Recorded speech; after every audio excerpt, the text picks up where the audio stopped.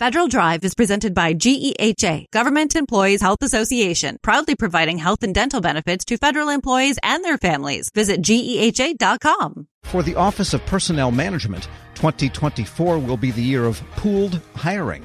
Now, this recruitment tactic lets agencies share lists of qualified job candidates. The idea is to speed federal hiring, which usually takes too long. Agencies have already had some success with the technique in infrastructure hiring over the last year or so. For what's coming next, Federal News Network's Drew Friedman spoke with OPM Deputy Director Rob Shriver. You're going to see a continuing emphasis on that because it just makes sense from a resource perspective. There are some agencies that do a great job recruiting high-quality talent pools and have great assessments for those. And maybe it's because there's a certain type of job that's really critical to that agency, really core. And so they've invested in the recruiting and the assessments. But, they may get way more qualified candidates than they can bring on board.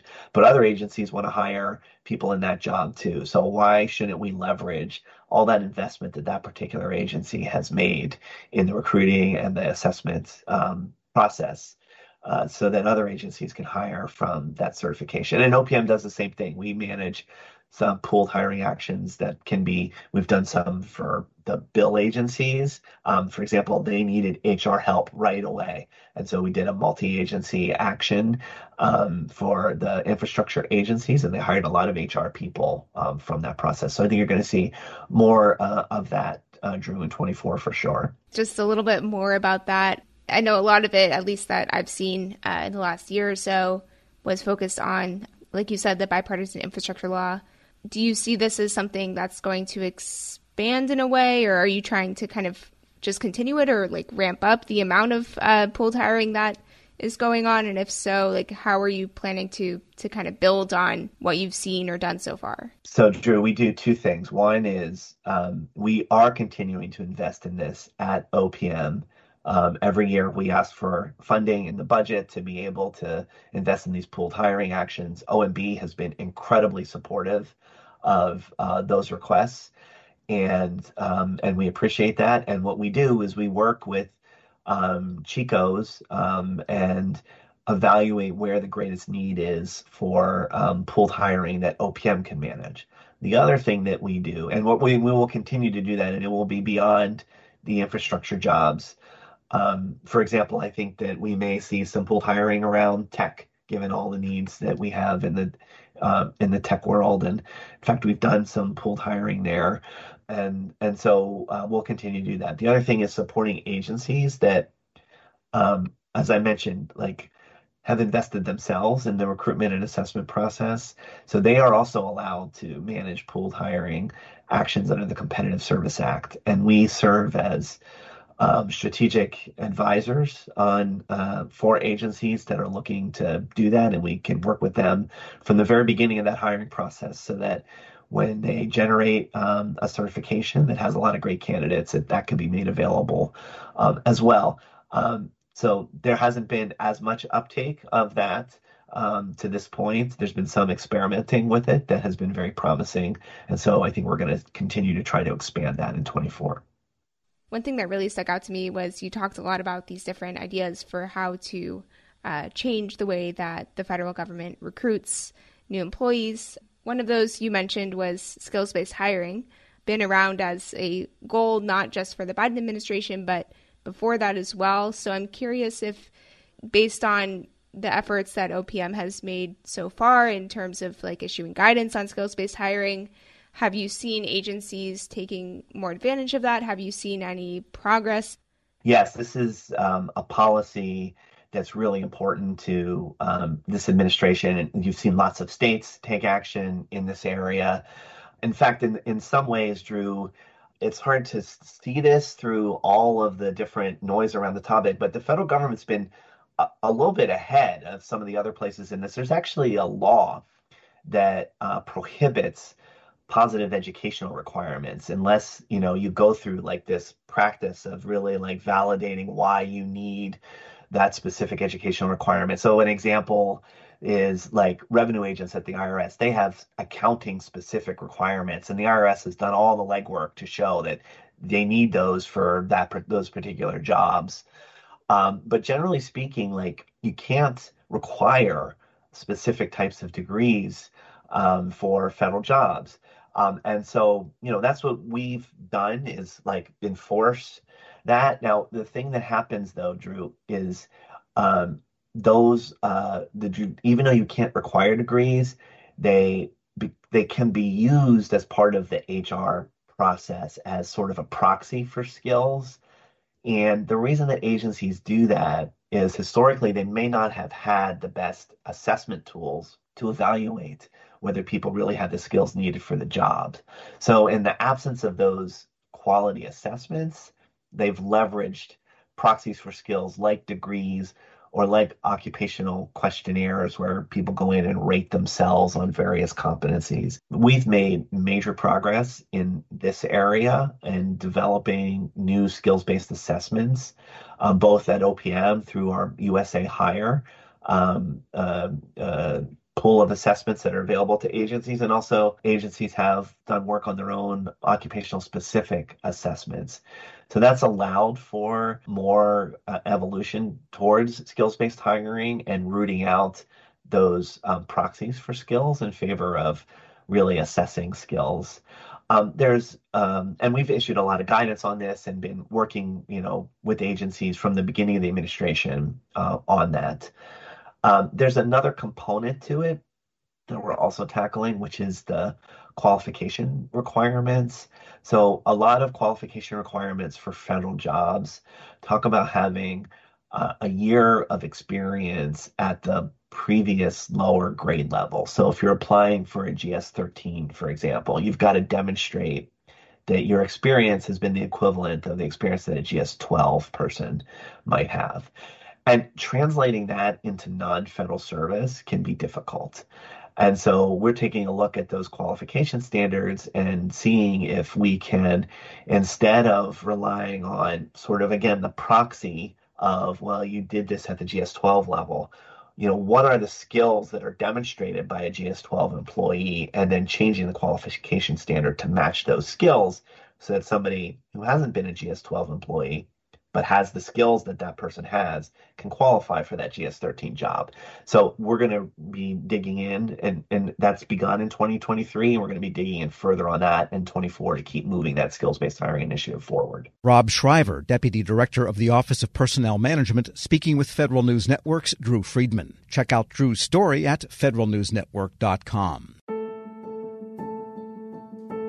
Leadership today, especially within the federal workforce, is being tested more than ever before. As the Cybersecurity and Infrastructure Security Agency's Chief People Officer, Elizabeth Comstetter sees a focus on people as absolutely crucial to her leadership style. Comstetter joined Shane Canfield, WEPA CEO, to reflect on her years of experience leading in the federal human capital space. Hello, and welcome to the Lessons in Leadership podcast. I'm your host, Shane Canfield, CEO of WEPA. Today I'm joined by Dr. Elizabeth Comstetter, Chief People Officer at the Cybersecurity and Infrastructure Security Agency. Elizabeth, welcome. Thank you. Great to be here. In your current position at CISA, one of your responsibilities is ensuring a people-first culture. Explain what that is, and what's the role of leadership in creating and shaping that culture? Yes, at CISA, really paramount to our culture is a people-first driven aspect, so that we are really looking at how do we accomplish our mission through our people. And in order to do that, we really value our people. We want them to feel empowered and supported and respected, and also that their managers care about them. So well-being is important. Psychological safety in the workplace is important, so that all voices and ideas are heard. So I like to call it our North Star. Having a people-first culture really starts with the people in order to get our incredibly difficult mission accomplished. In terms of leadership, which is a great question, I think we all know that culture is really driven by leadership and the behaviors that we allow and we reinforce in our leaders. So we really work at making sure that our leaders are bringing out the best in their people every day. So again, that they feel they can bring their voice, especially an opinion that might not go along with the majority of a group, so that we get that diverse perspective. We get those different ideas and experiences. And that's really where we find that it's important that leaders are purposefully bringing out their talent on their teams to enable our mission. Yeah, excellent. We're going through a culture project at our work. Oh, great. Yeah, it's been 6 months in the making, and it's going really well, but it is work. Yes. And it requires from the top down. So I'm also involved in that. I hear you. Great. Throughout your career, you piloted many different talent management programs, including at NASA, the CIA, the FBI, just to name a few, and you have an amazing career. What have you learned, or how have you might have changed along the way in creating and leading those programs? Yes, and I am so honored to have had a career in public service across multiple federal agencies, always in the realm of human resources and workforce performance. And I think because I study organizations and people in them, I've come to realize, particularly in the federal government, that many of our programs are really grounded in the industrial era thinking, that this is organizationally structured in a hierarchy with boxes and lines on charts, with the center being around jobs and what do we need to get this job done in terms of skills and training. And what I found is that we're really not in the industrial era anymore, where we would promote the smartest people who knew that work, and they would then tell the people on their team how to do things and oversee that work. We're now in a digital era and the information era where work gets done collaboratively across geographic boundaries and certainly across org charts. So we like to call it networks or hierarchies, and we really need to, again, unleash people so they can find those other people who are working on similar problems or have the right ideas. And so I really like to think of our work now in the talent programs being human-centered. It's more about the user and the experience than about the rules and regulations. So although we have to have rules and regulations, certainly in human resources, is that person experiencing what they need and getting what they need for their role at that time? So not so much on the job, but on the person. So for example, we're recruiting. What's the applicant experiencing? Because if they're not having a good experience with our organization from the time we're recruiting them, they're going to go work for somebody else. Same thing with like first-time supervisors. We know they need certain training, but telling them to sit in a class for 1 week and then hope a year from now they'll remember what they learned to apply, that's not really human-centered. The human-centered is what do they need when they need it, and building modules or just-in-time training and bringing that to the people, to that user as they need it. So that's really, I think, the most important focus of talent programs today in this era to enable the workers to be the best they can be in their roles. Excellent. New thinking. This is always an interesting question. Has there been a time when, as a leader, that you've made a mistake? And what is that? And I think most important, what did you take away from that? What did you learn from that?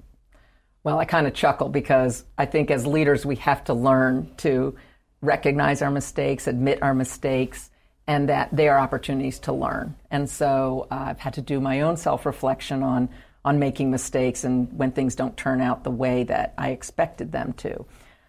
Makes me think of a time when I was at the Transportation Security Administration and I was a supervisor, and I was really embroiled with my program. I was the technical leader of it. I understood it. I'd run it for years, and I was making a briefing for a decision that had to be made about this program that was very near and dear to me. And I presented the briefing to one of the very senior people in the agency, and I think there are about 20 people in the room.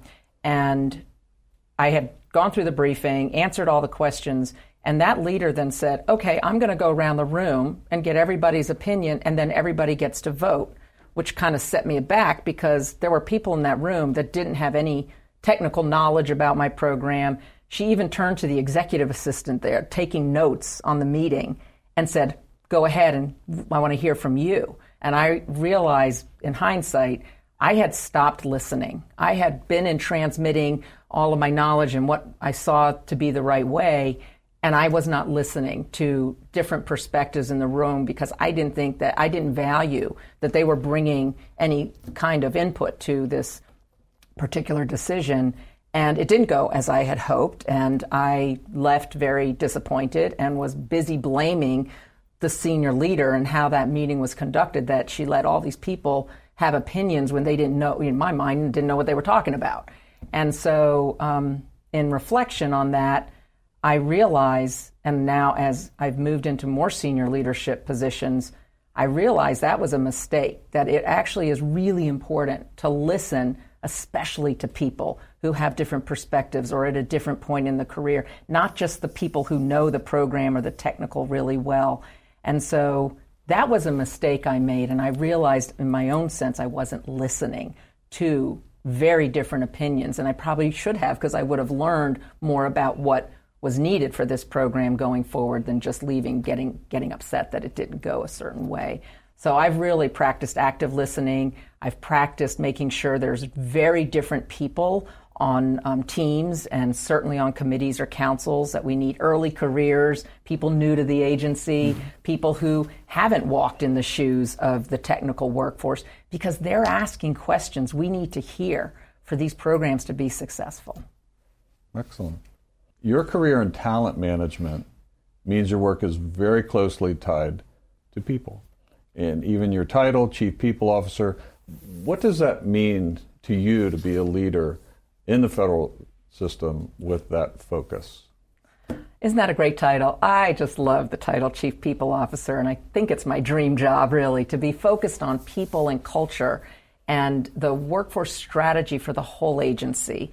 And I'm just so excited to be at CISA at this point in time. We're only 4 years young as an agency, so we're really still creating who we're going to become as an agency and what is our culture and what kind of people and talent do we need to be sure we have to be successful. So it's very exciting for me to be in this role with a intentional focus on culture, because it's one of those things, if you leave it to chance and you kind of hope it goes the way you want it to, it probably won't. So by building programs, including leadership development programs, including any kind of training and learning and career growth and engagement programs and listening programs, that's what's really key for, I think, for our agency, and particularly me in this role. I think in the federal government, we got used to doing annual survey, the Federal Employee Viewpoint Survey that OPM, Office of Personnel Management, runs every year. So we would do a survey and we'd read it and we'd say, oh, this is the opinion of our people. And then we would do action plans, and then we'd roll out certain activities that we would hope would increase engagement. In this era, you can't do once a year and understand what your employees' experiences are, what they need, what's working well, and what needs to improve. We need active, ongoing listening programs. So one of the things we're doing at CISA is having more pulse surveys, having more focus groups and what we call sensing sessions, expecting our leaders to have office hours where anybody can come and just talk about what's going well, what do they need, how are things going, because we feel like it is an ongoing need to hear from our people. And I think in this role and over the years of serving, I've also realized there's never a one-size-fits-all. You know, we think certain people need certain things at certain times in their career. There's no one-size-fits-all. Neither can we also customize everything to every individual. So there's got to be a sweet spot in building really great talent programs, but also, like I said, thinking about, can we do this in modules? Can we make it a menu? Can we do it just in time as people need it so they can practice the new skill or knowledge in their role? So I think we have such great opportunity, again, with the technology that enables us to really focus on how we connect people with their work and their team to get things done in very new ways. This is always an interesting question. Is there a figure, either from your personal life, your past, somewhere in history generally, that inspired you, your leadership style, how you view leadership? There are many figures who have been very inspirational to me, but there is one that sticks out, and that's my mother, Paula Brownlee, who has been a very inspiring leader to me all my life.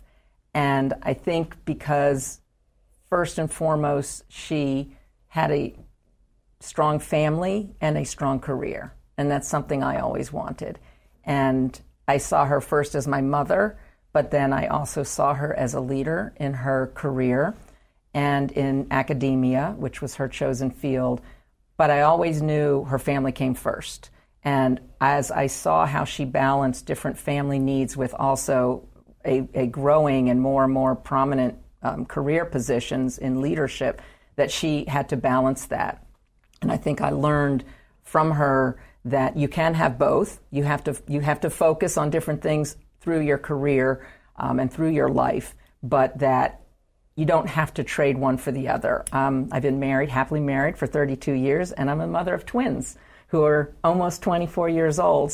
And I've had a great career in public service. So I think that having her as a role model has really helped me find my own courage, find my own confidence, and find my own voice in how I can prioritize the things that are most important to me so that I can actually balance both family and career.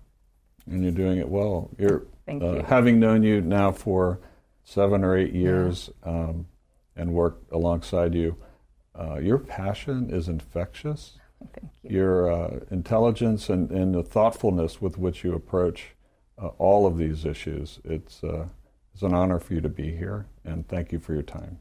Thank you very much. I'm Shane Canfield, CEO at WEPA, and until next time, have a great day.